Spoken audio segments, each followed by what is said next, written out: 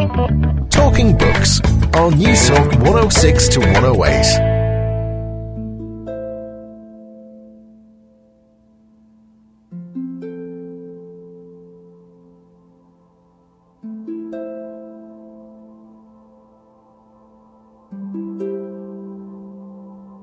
Darwin thought that all music was a love song, and he thought we sang for sexual selection. We sang for propagation of the species. And he makes a lot of commentary about bird songs. In fact, there's more in The Descent of Man by Darwin about bird songs than about human music. And I was very skeptical. I just didn't see the connection between birds and human beings. And he doesn't talk about apes or gorillas because they really don't sing much. So it seemed very implausible to me. But just in the last few years, there's all this scientific research backing Darwin up. It shows that the same hormones used in falling in love are connected with musical talent. So it seems pretty clear now that survival of the fittest is, at least to some degree, survival of the most musical. So maybe Darwin did have it right. Maybe all songs are a kind of love song. Are we all slaves to love? And how has the music of love shaped human evolution and sexual activity? Hello, good evening, and you're very welcome to Talking Books. I'm Susan Cahill. It's great to have your company this evening. Well, as Cole Porter famously crooned, birds do it, bees do it, let's do it, let's fall in love. Yes, on tonight's show, we're going to rock up the pace a bit and delve into that thing we call love, love, love. Music historian, jazz composer and critic Ted Gioia talks the place of the unhappy love song in human history, the biochemical link between music and sexual selection, and why women prefer musicians over non-musicians. And does great literature require male characters? American writer Chloe Cadwell talks sex, vulnerability and obsession as teased out in her hit lesbian novella, Women. This is a show about love and courtship, addiction and shame, music and redemption. But first, is there no religion but sex and music?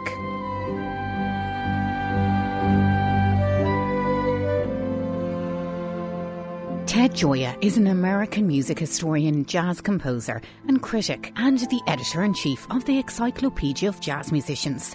He's also one of the founders of the Stanford University Jazz Studies Programme and the editor of Jazz.com.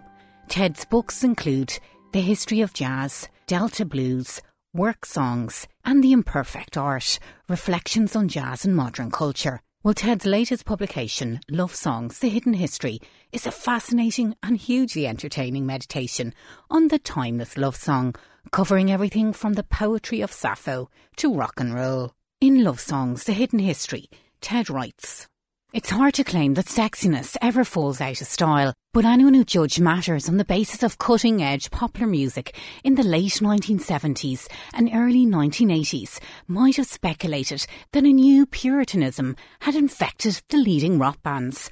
Not since the age of castrati has asexuality risen so high in the charts and arousal levels sunk so low." David Byrne of Talking Heads summed up the sentiment, announcing in his song Life During Wartime, "There's no time for dancing or lovey-dovey. I ain't got time for that now." Well, I had the pleasure of talking to Ted over the weekend. I asked Ted, is a cult of sex and romance the dominant form of cultural expression in society today? Well, you've got to realize that in our society now, the most important source of culture are love stories. But if you go back long enough, it was very different. It was all about religion. It was all about spirituality. And there was a changeover. The changeover happened at the late medieval period, where instead of the most popular music being about religion, all of a sudden it changed to being about love and sex. And that's been going on for 700, 800 years now. So I don't think it's any exaggeration to say that the culture of love, of romance, of sexuality now has taken the central place in culture in a way that previously was left to religious institutions. Now, you describe the love song as a hidden history, as an outsider genre, as radical and disruptive. And you said that you had no interest in being a revisionist historian, yet when you came to researching the history of the love song, that actually the received or accepted view of history of where the love song came from, that historians had got it really, really wrong. And that the love song originated both from Africa and the Middle East. Well, this was a surprise to me. When I started my research into the history of the love song, I expected it would be a story about lovey-dovey sentimental stories. It would be about people getting together and joining together in romance. But what I found was the exact opposite. The history of the love song is the history of repression, censorship, battles, conflicts, repression. At every juncture, when a new type of love song came on the scene, there was a backlash. Now, we've seen that in our own lifetime. People have seen with the rise of hip-hop or the rise of rock and roll that these new kinds of ways of singing are controversial. But what I found is that goes back to ancient times, back to the time of Confucius or ancient Rome. And so the history of the love song is very misleading. And generally, it's always outsiders, renegades, bohemians that have been the innovators in this music. And we can take it back to, Sappho. We can look at the Bible, the Songs of Songs. It's been around. It's timeless, really. It's been around since we've had breath. You've got to go back to ancient Mesopotamia, the very first love songs. This is 4,000 years ago. They're part of these fertility rites. And the idea was, if you wanted the crops to be successful, the king had to have sex with a goddess. And there were songs associated with this. Now, it's not easy to find a goddess, so the high priestess had to step in. And so we have documentation of these songs surrounding the coupling of the king with the priestess. And these are our first love songs. But really, they were meant to propagate the crops, to create stability in the kingdom. And you find these same rituals continuing well out throughout the ancient world. And then you have Sappho, and finally we have the personal love song, where people are singing about love really for their own purposes, for their own emotional expression, for their own emotional satisfaction.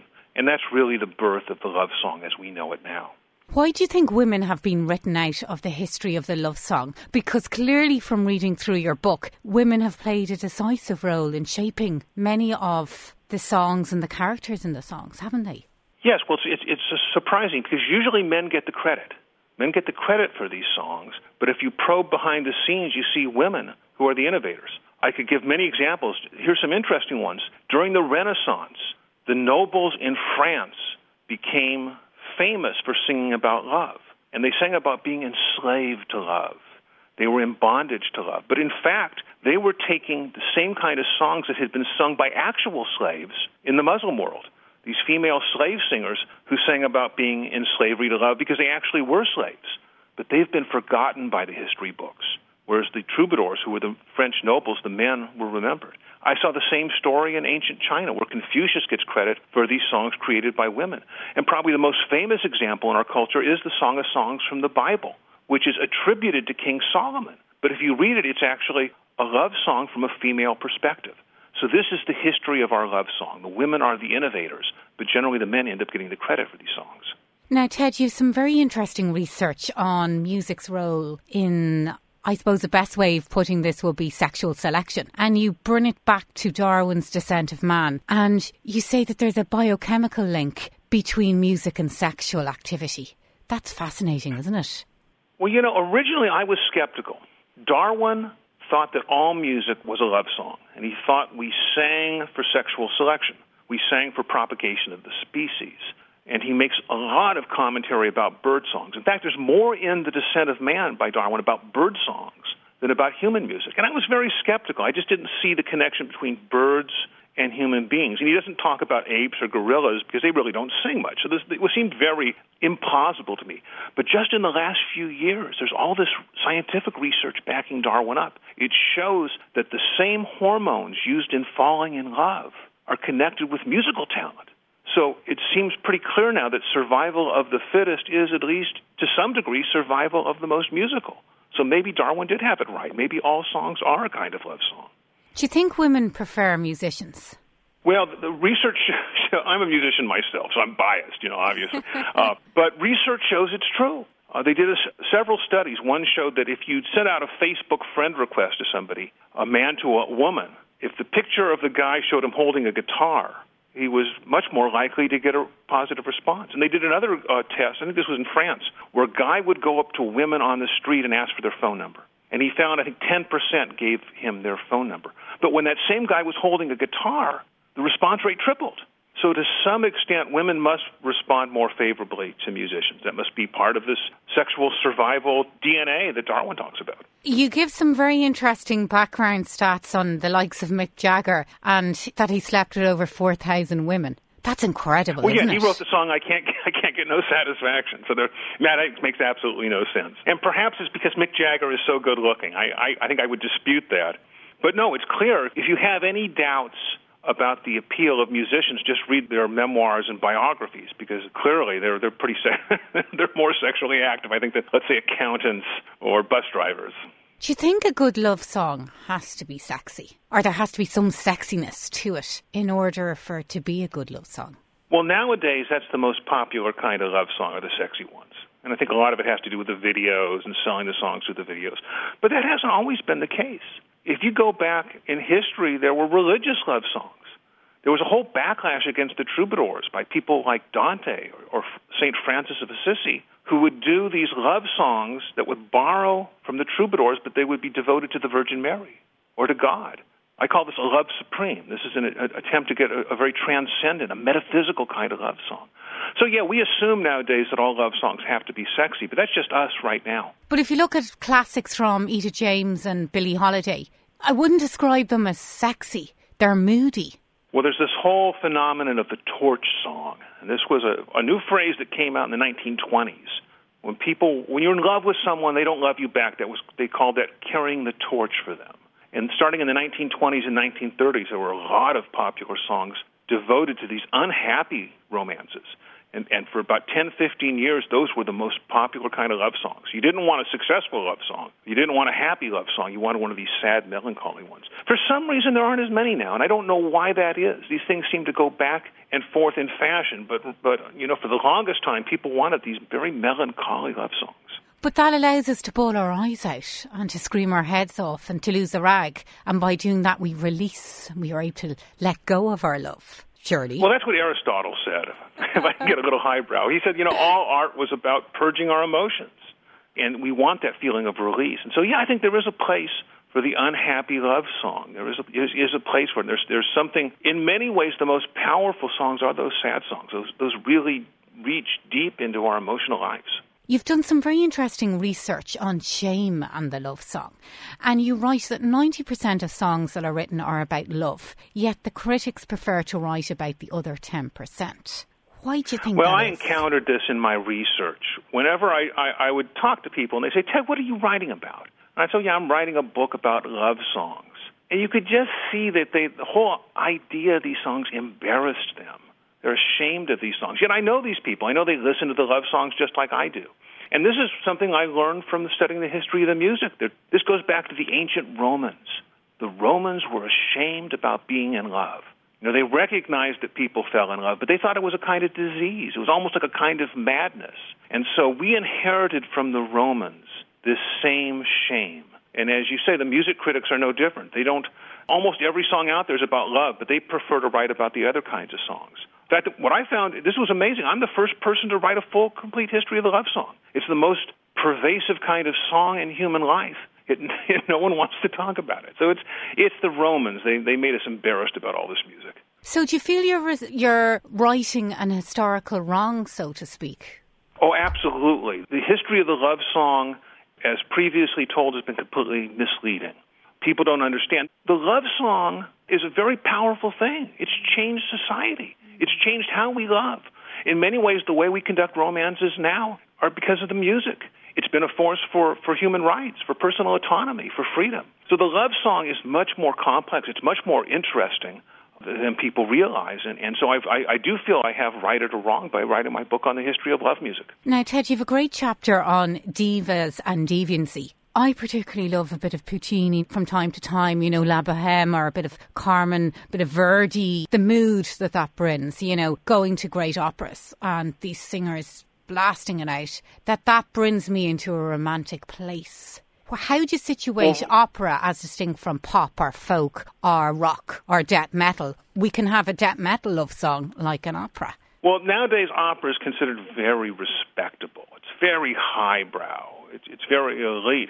But in its history, it was scandalous. It told more honest stories about love than you could find anywhere else. And it's full of stories of adultery and betrayals and two-timing. And so people were attracted to the opera for a variety of reasons, but one of the reasons were the stories were just more authentic. They were more true to life about romance than you could find anywhere else. And also the opera house for many, many years was itself a center of romance. This is where people would meet to set up these secret meetings with, between the sexes. In fact, one person said they call the House of Opera, but the opera house should be called the House of Adultery for all the affairs that begin there. So opera has a very different history than we perceive it now. Nowadays we see it as respectable, but for most of its history it was very scandalous. But it can have a scandalous effect on the body, do you not think? Music itself is emotionally stimulating, and there's this whole age-long controversy. When we see stories of love depicted on stage or in a song, do we imitate them? Parents for centuries have believed that's obviously so. They've tried to control what songs their kids hear because they realize that if you hear about it in a song, you might go do it. And we laugh at that, but, there's probably at least a little bit of truth in that, I would say. Now, you have a superb quote in the book where you say, I think you're quoting Plautus, the Roman playwright, and I fell around laughing, but it's quite true. Plautus said that he who falls in love meets with a worse fate than he who leaps from a rock. Well, this is back to the Romans, and it's interesting. C.S. Lewis, who we all know from the Narnia books, was a great scholar of ancient and medieval culture. And he said the Romans were unaware of what we would call romance. They didn't know about it. What we call romance, they had never experienced. And I disagree with him. I think they did know about romance. They just feared it. And so you always find in the Roman plays, the lover is always held up as a figure of ridicule. We do a little bit of that now. We have these romantic comedies on the movies, and we laugh at the lovers even as we enjoy the love story. So we really haven't come that far from Plautus. We still are a little bit nervous about romance, even though we enjoy the stories. Do you think we have a lot to be grateful for the black slave culture in terms of bringing the love song to a wider audience, maybe, and putting it centre stage in some way? Well, here's the interesting thing. Is I kept on finding again and again this connection between slaves and love songs. In Roman days, they would let the slaves perform the music. Respectable people didn't perform love songs back in ancient Rome, but the slaves were allowed to do that. And then I told you in the Muslim world, all the great love songs were sung by these female slaves. And then you find the same thing in the United States, where all the innovations in love music come from the slaves or the children or grandchildren of the slaves. The blues isn't the greatest example, but there are plenty of others. And so I had to ask myself, why do we see this connection between love songs and slavery? And I think it's because whenever a new way of singing about love comes out, it's very controversial. So only the outsider, only the marginalized, only the people who are beyond the respectable norms of civilization are able to sing about these exciting new conceptions of love. So it's no coincidence that slaves have been innovators in love music. But from a philosophical perspective then, if you take that, the outsider becomes the change maker, which becomes the insider. It's very interesting, isn't it? That's right. Everything becomes legitimized eventually. I mean, just look at rock and roll. When rock and roll came out, it was so controversial. Here in the U.S., you couldn't show Elvis from the waist down on TV. The Beatles were considered rebellious and renegades, and the music was sexually dangerous. But fast forward to the current day, we know it's Sir Paul McCartney. Rock and rollers are invited to the White House here in the U.S. So eventually all these dangerous ways about singing about love become legitimate. They eventually become respectable. But there's always some new revolution that's coming up that will once again be controversial. So it's a cycle, and the revolutionary soon becomes part of the mainstream. What do you think jazz's contribution has been to the love song and the evolution of the love song? The jazz songs had a very snappy, ironic, peppy way about singing about romance. Very frank, with a little bit of humor involved. I think people actually learned how to go on dates from these songs. I mean, if you go back to the 1930s and 1940s, I believe the language men and women would use on dates was drawn from these love songs. If you wanted to know what to talk about on a date, you couldn't ask your parents back then. Your parents were not good guides. They probably even had an arranged marriage or something. But you could learn about it from the music. So I do think that jazz taught people about love, just as rock and roll and pop music teaches people about love today. It's remarkable when you think about it, how culture, we're all interconnected in some way, and how it's brought in every aspect of our life, isn't it? Well, that's right. I increasingly am of the view that our day-to-day life, music shapes how we lead it. There's a view out there that music is just entertainment. We listen to it when we're bored, but it really doesn't have much impact beyond that. I disagree completely with that. Now, I've spent 20 years now studying the social history of music, and I'm now convinced that the songs we hear actually shape how we lead our lives day to day. It's political, it's spiritual, it's emotional, it's physical. Absolutely. All those elements come together. It's not just entertainment. We tend to think of music as just entertainment, but it's much richer than all that. Now, you end the book on a very reflective note, and you say that it ain't what you don't know that gets you, it's what you think you know that ain't so.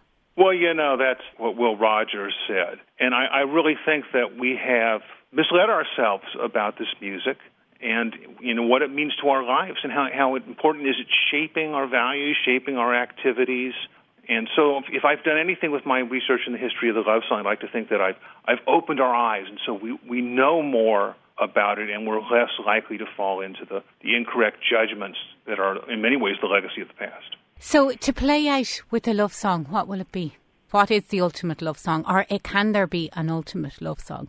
Now we get into personal taste. I mean, I'm old school. I'll go back to love Frank is Sinatra taste. Or, love is always taste. Or Billie Holiday. I think these are very individual choices. And so I like the old romantic songs. If you talk to the younger generation than me, they're going to want the sexy twerking songs, which in many ways go back to those fertility rites of ancient Mesopotamia. But for me, the ultimate is, you go that whole period starting with Billie Holiday into Frank Sinatra and culminating with rock and roll and the Beatles and the singer-songwriters. To me, that's the golden age of the love song. And if you had to pick one, what would it be?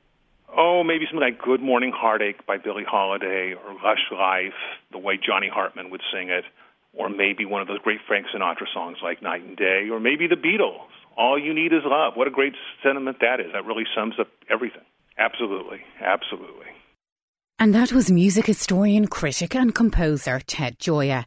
Love Songs, A Hidden History is published by Oxford University Press and retails at about €25. OK, let's stick to brief and enjoy a bit of cheesy, sexy Sinatra and Night and Day.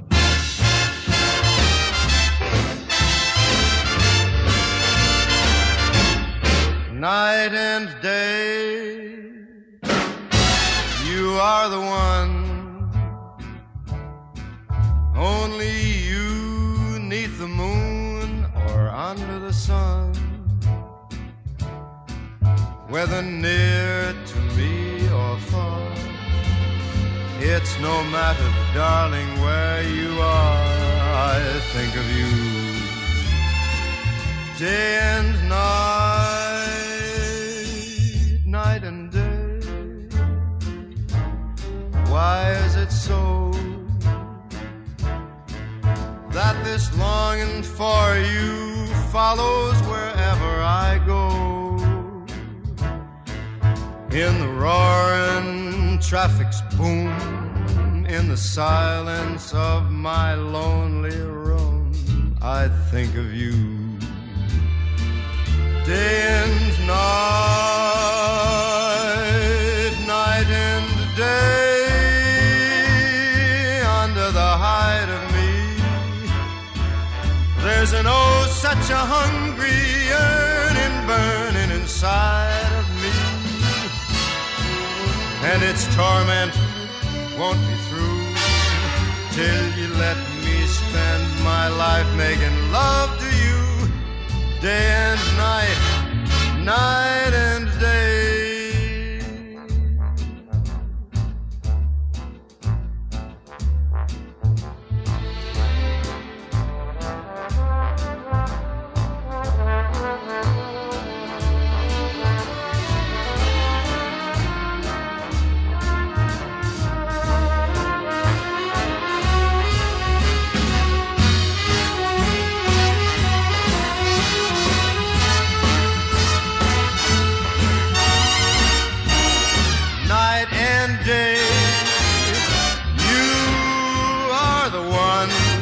Only you neath the moon or under the sun, whether near to me or far, it's no matter, baby, where you are, I think of you day and night, night and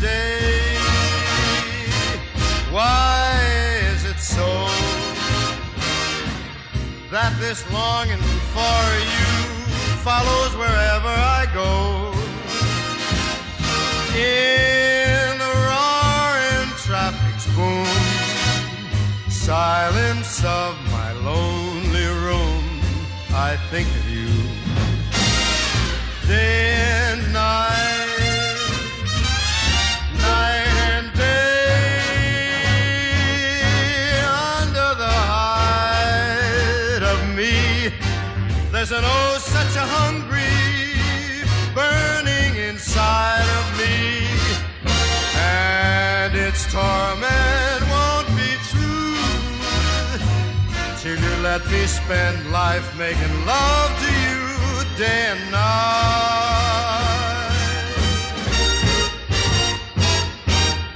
night and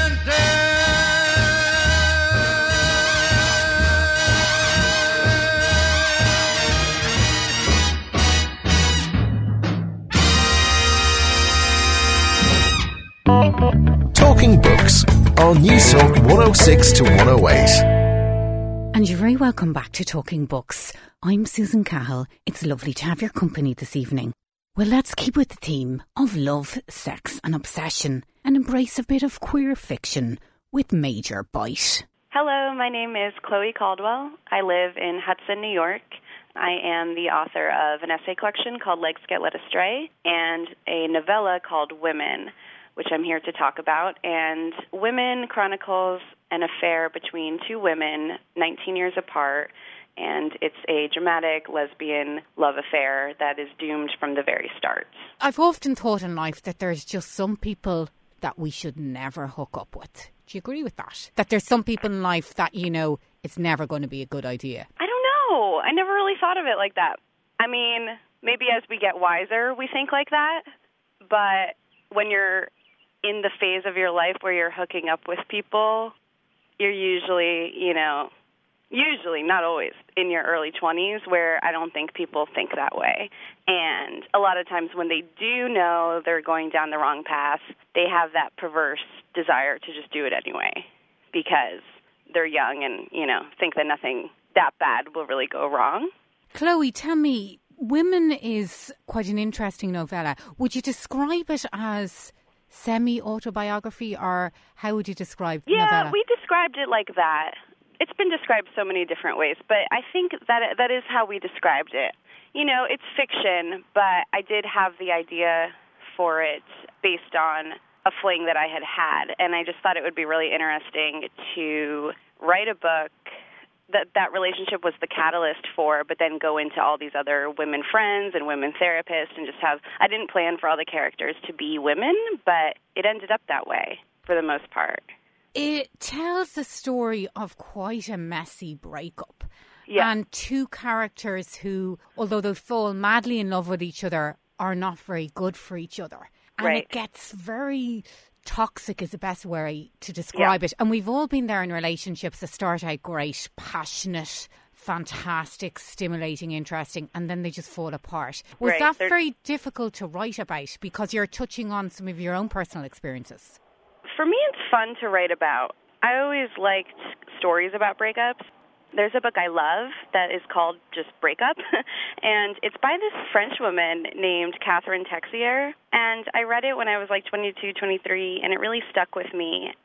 There's something about her book Breakup that I think I kind of tried to do in Women as well, where I was kind of writing from inside the trauma. Like, I wanted it to be, when you have a bad breakup and you're just tunnel vision and you don't have perspective, that was the sliver of life I wanted to convey, as opposed to the wiser perspective when you're looking back and talking about a breakup. Because when you're going through the breakup, you talk to people and you're angry and you're sad and you get drunk and you get very belligerent. That was what I wanted to convey, instead of just being smart about it. I kind of wanted to honor that sort of grief that we go through.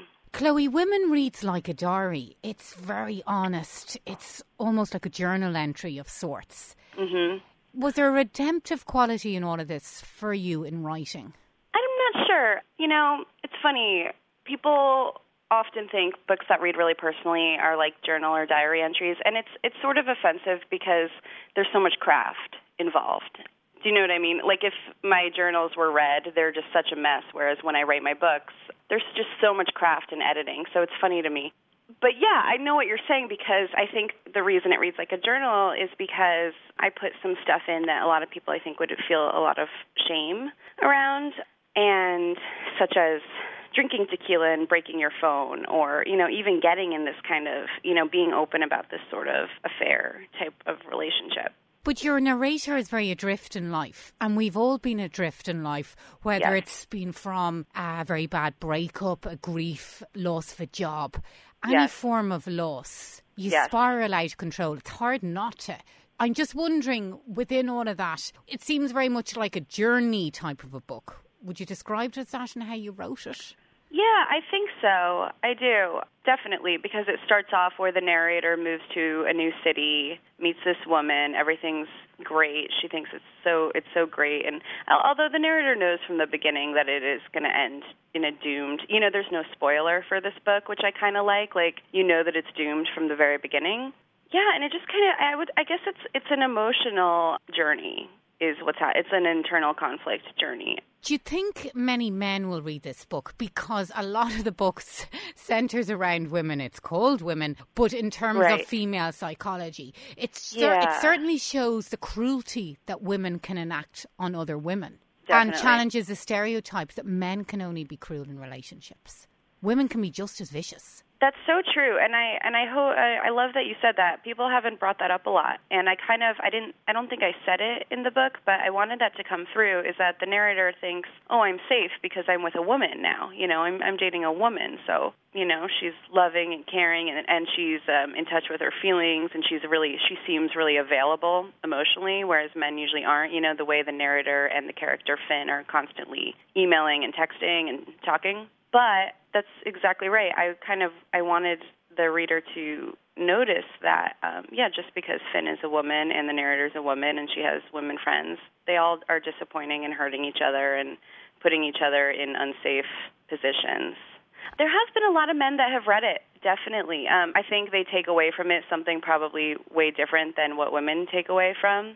But men have enjoyed it. I think for them it's like they get to read, a slice of life.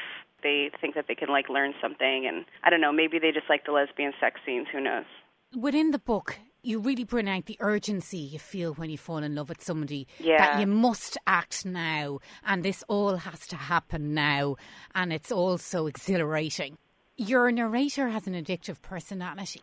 It almost makes love into an addiction, or certainly Finn, the object of her desire, becomes an addiction. Why did you want to kind of bring those two themes together? I've always been really interested in addiction and substance abuse, especially when you don't identify as an addict. So the narrator alludes to having done drugs, taking pills, and then there's times she drinks too much, and eating too. I put some binge eating in there. And then she meets Finn, and in the beginning of the book, the narrator moves to this new city to kind of stop doing drugs and kind of start anew, and she does. But the funny thing about it is right when she stops doing drugs, she meets Finn, and I think they're related. I think that both things, love can be an escape from life because you fall into a little bubble in a world, and it distracts you from everything else, and it makes you feel good, especially when it is something that's so exciting as the relationship was with Finn. You just get so much adrenaline and good feelings. I'm just interested in that in real life with people, what they use to feel good, because it's so different for everyone. And the narrator, went through a time of life where she was using a person to feel good, and then that person was gone. And she didn't like know how any to feel addiction, good. she pushes it to the very Yes, max. right. They overdose. Tests and tests. It's extraordinary. Do you think we can learn from these catastrophic experiences in life, especially when it comes to love? Do you think we can learn more about ourselves or about compassion or empathy? Do you think there's some light at the end of the tunnel in all of those experiences, dirty or otherwise? Definitely. And I think for myself as a person, and what I put in the narrator, is that sometimes you're impatient. I think there's a line in there I have, which is something about, I know that this will pass, but I needed to pass a snap, but I'm impatient. I don't want to go through the grief. Like, I'm impatient to feel better. Because sometimes when you're in those parts of your life, you forget that they will end, and you think that's just what life is going to be like. So the narrator thinks she's just going to be devastated and heartbroken forever. But the wiser part of her knows, okay, it's going to be gone in like 6 months, maybe 6 years, who knows? But, like, how do I get it out of me now? I think that these kind of relationships, I think they open us up so much, and I think sometimes you have to do things wrong to learn how to do things right, and you need this kind of heartbreak to be a better friend, be a better lover, be a better partner. Now, Chloe, the novella is in the genre of queer fiction. I'm just wondering, your narrator hadn't thought that she was ever going to hook up with another woman. It wasn't something that she'd planned, or at least thought. She was open to different experiences, and she's quite a creative person. But she hadn't actually consciously thought, do I fancy women or not? Or am I sexually aroused by women? How has that gone down in the queer women's fiction community? Because in one way you're showing how open the world is and how spontaneous and interesting. But in another way, it's kind of doubling back on all of that and saying, well, we may go into lesbian relationships where we're not necessarily lesbian. Right. So you're pulling back. So I'm wondering, how has that all gone down amongst queer women's readership? That's such a great question that no one ever asks me. I was really worried, to be honest with you, that there was going to be a lot of backlash about that, about exactly what you're saying. And I thought that, like, all of these lesbian websites and, reviews would say, this person isn't a lesbian just because they have a hookup with one woman. And I just thought that there would be all this stuff about that. I was really worried. But because she could be seen as just spontaneous and emotionally vulnerable and flipping in out of a lesbian experience that maybe isn't the experience she's looking for. Yeah, exactly. What do they call it? Like lesbian for a year or whatever when you go away to college. There's some term for your freshman year of college where you experiment with women. There's a whole stigma, and then there's the whole stigma around bisexuality. But what I like about the book, which I didn't do on purpose, is that the narrator never says, she's really confused, but she never says, now I'm a lesbian or now I'm bisexual. It kind of stays in that gray area. So I think that kept me pretty safe, and it's been fine within the community as far as I know. And I did have one review. I don't know if you're familiar with Bitch Magazine. It's a feminist magazine, and it's out of Portland, Oregon. And they were one of the only places that did give the book a pretty snarky review, and they were upset about how the sex had been conveyed in the book, and that I wrote that Finn and the narrator weren't using condoms and were having sex in this certain way, and they were saying that that was wrong, and that, it was just, they were complaining about that. But besides that, it's been fine, and it's been interesting for me because I never identified as bisexual or anything, and then suddenly I am kind of a voice in that community. But the novella is very much a story of unexpected love and within all of that self-sabotage. So is it credible, do you think, that we can never really put a label on our sexuality? That at some stage in our lives, for whatever reason, that we can open up and unfold in different ways? I think so. But I think that's a really hard place to live sometimes in your head. Only because the outside world is just always asking you to label yourself and, check off a box.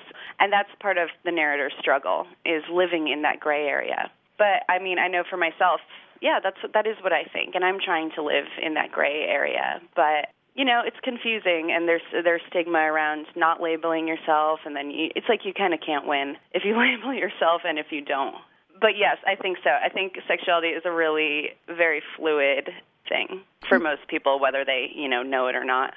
Now, Sarah Walters is hugely popular this side of the water, and she's done incredibly well in her last few books. I'm wondering, for queer women's fiction, who would you be suggesting? Oh, great. I haven't read Sarah Walters, and I'm dying to. I would suggest definitely Maggie Nelson.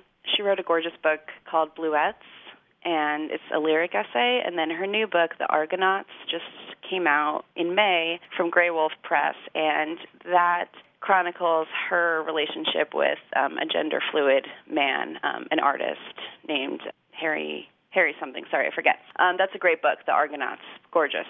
And I love Jeanette Winterson for that. Oh, so great.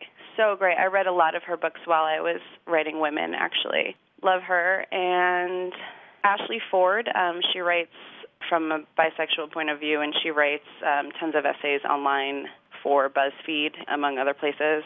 So your next book that you're writing, will it touch between fiction and non-fiction and the lines and the boundaries between what we bring into the book from our own lives, or what will you be doing? My next book, we actually just announced it. I just sold a book to Coffee House and Emily Books. They are based in Minnesota and New York. It's called I'll Tell You in Person, and it's a collection of essays. So it's all straight up nonfiction. Yeah, I'm really excited about it. It's supposed to come out in fall 2016. But, to be honest with you, I really kind of miss that hybrid genre that I did with women. I really, really do. So I'm hoping to do something like that again in the future. And that was Chloe Cadwell. Women is published by Short Flight Long Drive Books and retails at about €12. Now, before I wrap up, I've a handy little competition for you. The good people at Books Ireland have one annual subscription to give away for Books Ireland. So all you have to do is answer this fairly straightforward question. In one of Heaney's most famous poems, Midterm Break, how many feet was a coven of his younger brother? A blank footbox. A footbox for every year. It's a gorgeous poem. Best of luck.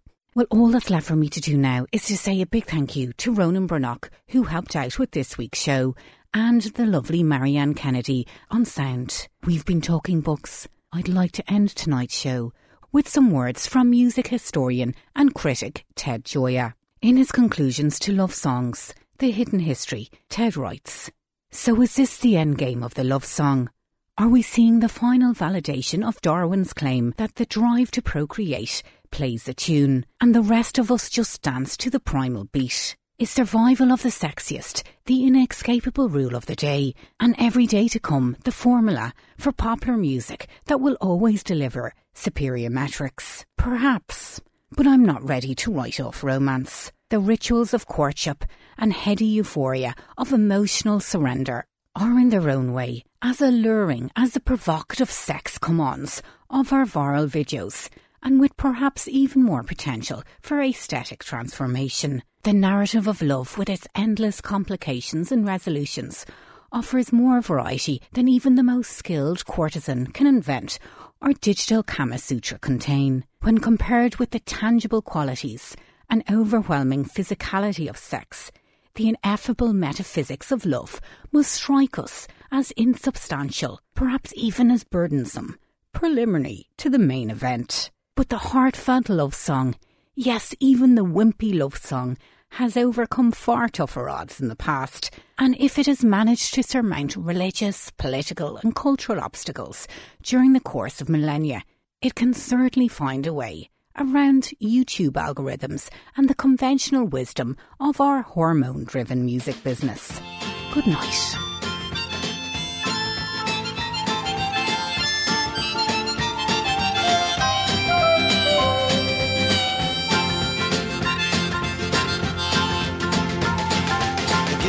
Undertaker sighs, the lonesome organ grinder cries, the silver saxophones say I should refuse you.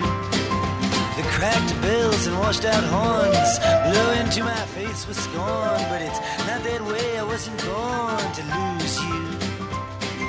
I want you, I want you, I want you so bad.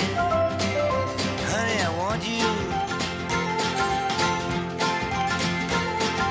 Drunken politician leaps upon the street where mothers weep, and the saviors who are fast asleep, they wait for you.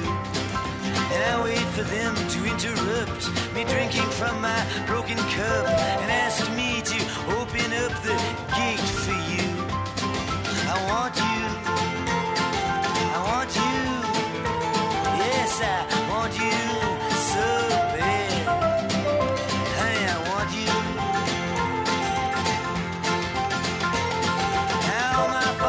They've gone down, true love, they've been without it. But all their daughters put me down, 'cause I don't think about it.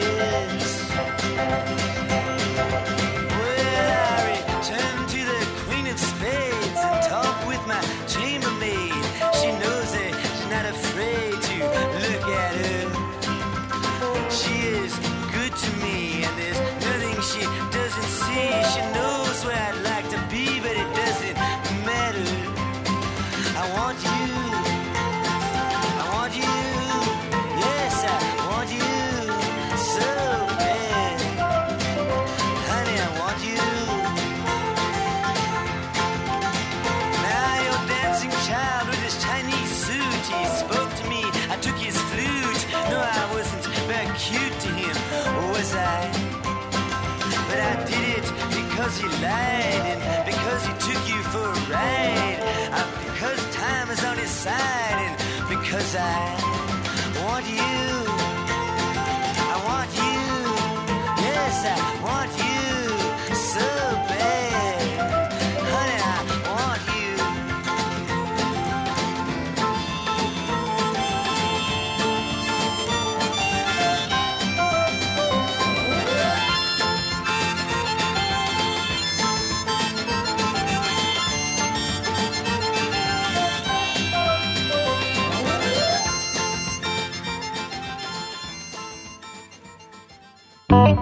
Talking Books on News Talk 106 to 108.